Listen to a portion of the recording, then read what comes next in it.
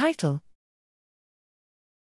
Association of Nirmatrelvir/Ritonavir treatment with long COVID symptoms in an online cohort of non-hospitalized individuals experiencing breakthrough SARS-CoV-2 infection in the Omicron era. Abstract. Background: Oral Nirmatrelvir/Ritonavir is a treatment for COVID-19, but whether treatment during the acute phase reduces the risk of developing long COVID is unknown. Methods: using the COVID Citizen Science (CCS) online cohort, we surveyed individuals who reported their first SARS-CoV-2 positive test between March and August 2022 regarding long COVID symptoms.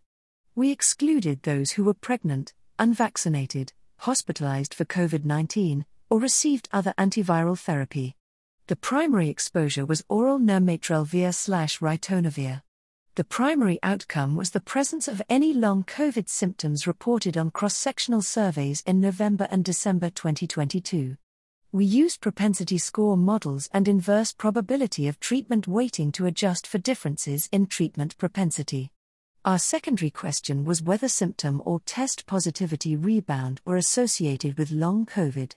Results: 4,684 individuals met the eligibility criteria, of whom 988, 21.1%, were treated and 3,696, 78.9%, were untreated, 353 988, 35.7%, treated and 1,258 3,696, 34.0%, untreated responded to the survey.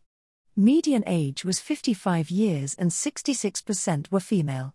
We did not identify an association between Nirmatrelvir/Ritonavir treatment and long COVID symptoms, or 1.15, 95% C0.80 to 1.64.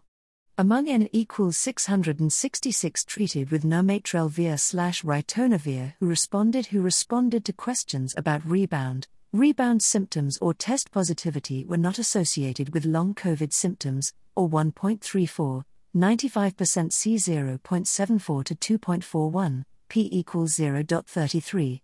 Conclusions: within this cohort, treatment with Nirmatrelvir/Ritonavir among vaccinated, non-hospitalized individuals was not associated with lower prevalence of long COVID symptoms or severity of long COVID.